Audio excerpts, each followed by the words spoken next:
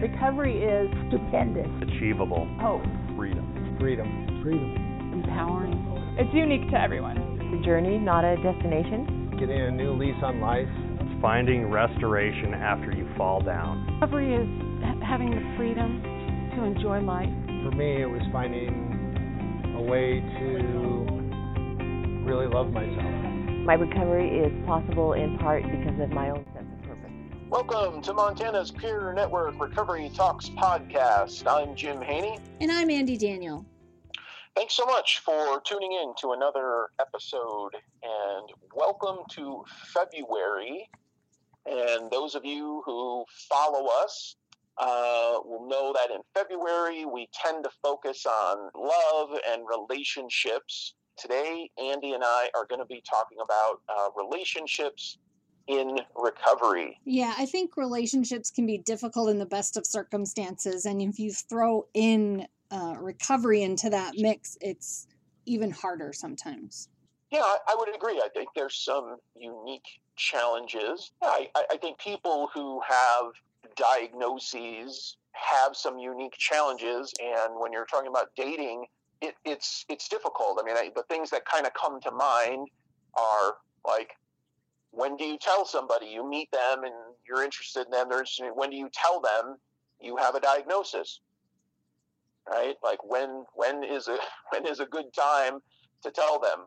I mean, do you tell them in the first conversation you have with them, or do you get to know them a while and then say, oh yeah, by the way, I think it's a dilemma that most all of us face in recovery and with relationships. What do you think about that, Andy? What do you go with? You tell them right away, or you wait, or?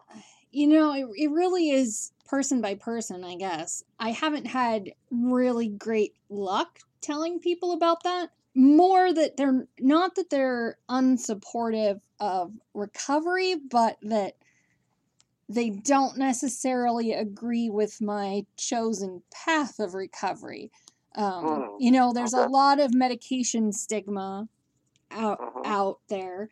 And that is my recovery path, and that is the most successful recovery path that I have ever had. And so, if somebody says, well, why are you taking that medicine? You don't need all that, that kind of stuff makes it really difficult. And so I tend to not say anything for a really long time. So you kind of hold back. Yes. To get them hooked first, and then you reel them in later. Okay, all right, yeah. Well, So my wife and I, have been together 5 years now. I think almost 5 years. I think, and when I say I think, I mean like dating, and I know when we got married, but. Like with what I do for a living, my job, that's up front. That's the first conversation, because I can remember. So I met my wife online, and so you can sort the search, right, by people who drink or don't drink, and those of you who've never done this, when you click the button to the non-drinkers, your pool, right? Andy's laughing. She knows exactly what I'm going to say. Your pool shrinks to a fishbowl. I mean, it shrinks considerably. Like you went from all these people down to like 3, and I can't remember how many it was. It was like pretty tiny.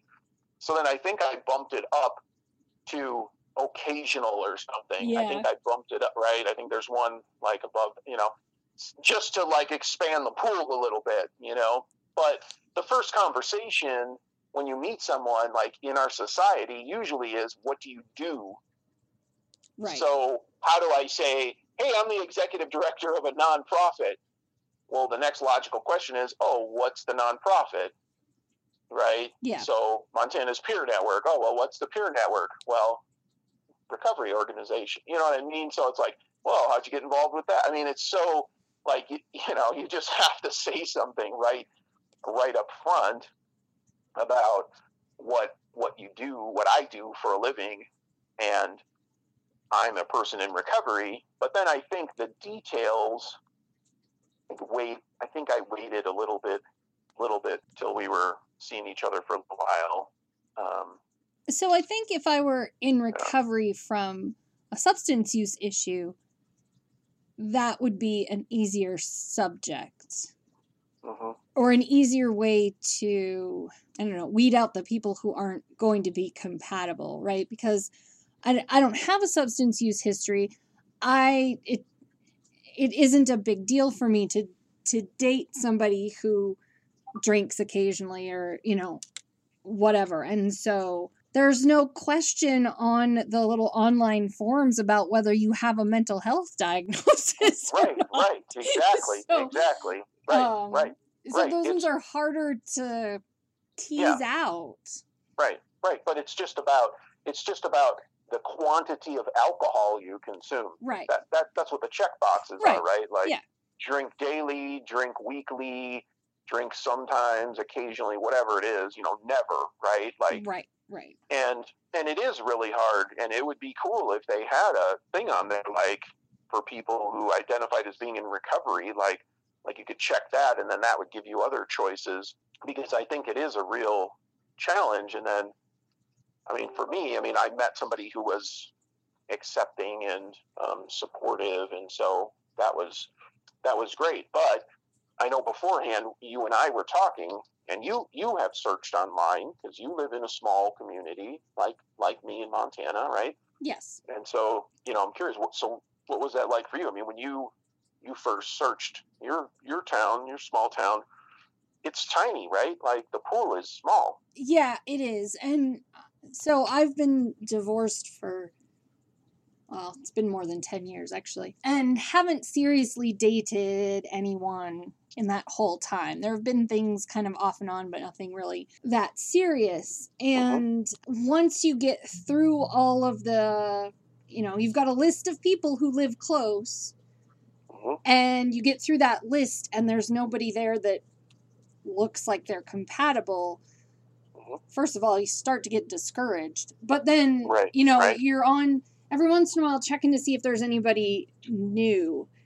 And I feel like it gets harder the longer you search. Like, I've been on and off the dating sites because I'll get fed up with there's nobody new here, and these people just don't fit what I'm looking for. And part of that is that I have no intention of living with anybody or getting married again. It's just the way that I like my life to be. And most people who are my age are looking for someone to marry, or they've got kids. And yes, I have children, but I don't need to raise more children. So, and so there's already a small pool of people. And then when you start subtracting, I don't want to get married, I don't want to help somebody raise their kids, I don't want to be with somebody who drinks on a daily basis. It just keeps getting smaller and smaller. Yep. And up until this point, it was really hard for me to travel because I do have children. 2 of them are out of the house now, so I just have 1. And so it would be easier for me to travel to meet somebody and, to go on some dates. But I wouldn't want to convince somebody to move here if I wasn't going to live with them, Yeah. So I met my wife online, and similar to you, I think there's these challenges. And I think, I think back, I wanted a relationship. I wasn't looking to get married, but I also wasn't looking for like a one-night stand kind of thing. And I think there's a lot of that on there. Yeah. You have to kind of like weed through that stuff. But yeah, I remember the search locally here. Oh, it's small. Then you go a little bigger, include like Bozeman. Okay. And then I had to go like bigger and bigger. And I think I ended up with like a 250-mile radius, which included, I live close to Wyoming, Idaho, and so, it's just like if you did a 250-mile search, it'd give you Canada, I get Canada a lot, actually. Yeah, right. And so, like this huge, and so, I met my wife, she was from Eastern Idaho, and we're like 200 miles apart. And you think, gosh, I don't know, 200 miles, holy cow, you know, like, I mean, it's worked out, you know, like, if I hadn't expanded that search, we never would have met. And, you know, it just starts online, you know, talking, getting to know one another, and then phone calls. And then, of course, eventually you meet up halfway for a date. One nice thing is we have Yellowstone National Park in between. So that's an easy kind of halfway point to meet, and great activity, go do stuff. And then, and then eventually, I mean, she and I started, you know, it was like, oh man, there's a long ways, like 200 miles, you know, and then the winter, you know, the roads were bad, and it was hard. And then eventually, you know, it was like, well, do we move closer to one another? And you start having kind of those conversations, and eventually she moved here with me. And so, I mean, it just worked out really, really well. But it's really challenging, I think, in recovery. And like you said at the beginning, I mean, dating in general is challenging. But I think, you know, when you're in recovery, man, it's hard. It's really difficult. How do you tell people your experiences, or how you got in recovery, or, you know, or like support, you know, like you need support from the person. And I mean, you got to give them some background and, you know, like some tools in their toolbox to help you. It's really, there's a lot of challenges. And I think it's something that doesn't get talked about a lot, because initially when you go to treatment, it's like, don't date anybody, don't make any changes in your life, just, you know, get yourself stabilized. And, you know, but the reality is that I think having people in your life who love you and can help support you, boy, that's powerful. That can go a long ways. So the other thing that sort of happened in my dating or not dating is when I first got divorced, I wanted to date, and I thought I knew what I wanted, and if I couldn't find somebody who met that criteria, I would be like, oh well, let's give it a try. And it wouldn't work. And so I think part of not being able to find somebody now is that I'm very, very specific on what I will and will not accept in another person, because I ignored that off and on, and things didn't go well. In your partner, you're talking about? Yeah, in my partner. Yep. So I'm not willing to compromise on a lot of those things anymore, because it's not going to lead anywhere. Do you think that's an age thing? Do you think that comes from as we get older, we look at relationships differently, right? Yeah, and really, what kind of person do I want to be with, right? Do I want to be with somebody for like that one night stand or a couple of weeks, or, you know, whatever? Do I want to put the effort in for that, or do I want to find somebody that is going to be longer term and that we're much more compatible with? So when I first got divorced, I was just, you know, if it's a couple weeks, it's a couple weeks. It doesn't matter. We'll just, you know, date whoever. Right. And I'm just not in that place anymore. And I don't know if it's age or if it's just getting farther away from the divorce, right? Yeah, like you're more settled with yourself. Yeah, I know what I want, and I need to stay true to that in order to maintain my recovery and be happy. And yeah. So you brought up divorce, and, you know, divorce is challenging. And I know for me, it was like devastating, and it really brought up a lot of old, I'm going to call them symptoms, came out, right? Because of the emotional instability. Did you experience anything like that? Okay, well, that's when I ended up in inpatient treatment. Oh, okay. So it did. And my suicide attempt. So, yes. So it did. Yeah. The marriage started to split up in August. I was in inpatient treatment in October, and I had a suicide attempt in December. Wow. Yeah. Wow. Yeah. Yeah, I remember I had decided to go backpacking on a solo trip and got out in the backcountry because I thought, oh, this is going to be great. It'll clear my head, and, I'll go spend a few days and, be great. And I was going up this ridge line, this steep ridge line, and I don't even remember how I mentally got to this point, but it was like, I remember I'm hiking along, and all of a sudden it was like somebody pulled the plug out from like the refrigerator, and how the refrigerator just, like that was literally how I felt. And I just completely broke down, like physically, mentally, and emotionally, right there on the trail, on my hands and knees. Like it, I don't know if it was like building up in me, like I can't really even remember beforehand, like the miles beforehand as I was going, but it just, boom, just hit me. And all of a sudden just, like, and it was like, oh my gosh, and I was crying, and I was in tons of distress, and it was like, oh my gosh. And there was this part of me that got scared because I was out in the wilderness.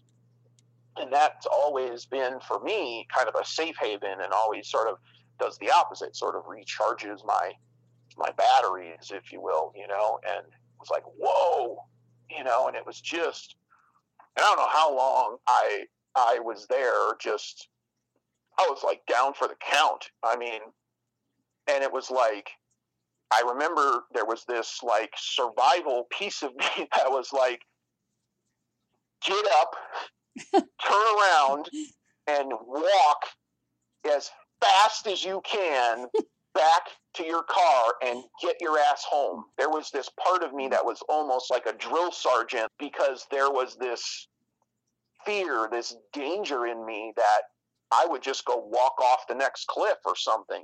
It was just, I was so distraught, just, it was really bizarre. And I did get home. I mean, I turned around and did, get myself back, to the trailhead and drove home. And then as soon as I got home, I called one of my supporters and said, I got to meet with you like now, like, and that was something I hadn't experienced for years. But that emotional distress from the relationship, I don't know if it was just building up, and then, I don't know, just something, just boom, in that moment, just wham. Well, and one of the major problems when I got divorced was that all of my friends were his friends. So I lost my husband, but I also lost almost all of my social contacts at the same time. That's hard. And you didn't have anybody were you in recovery then, or no? Not really. I mean, I had started some therapy, which I think probably led to part of the problems in the marriage, right? I started to change. Sure. But you didn't have those tools in the toolbox like you would today. Right. And so, I mean, in a way, the divorce precipitated some really difficult work that I needed to do for myself. I don't think I'd have gotten into recovery mode if that hadn't happened. Yeah.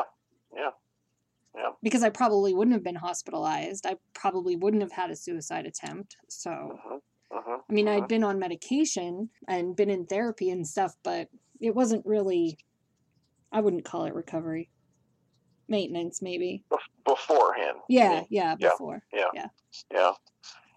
I mean, it's so traumatic. I mean, it really is when you kind of get to that point where you're like, okay, we're getting divorced or it ends. I mean, it's pretty deep. I'm looking up the life stressor scale, and divorce is second. Death of your spouse is a 100. That's maxed out. Divorce is 73. Marital separation is 65. jail term is 63. I mean, it's up there. I mean, it's a huge, huge, huge one. And I think it's really, if you're in recovery, it's really challenging and can really test you.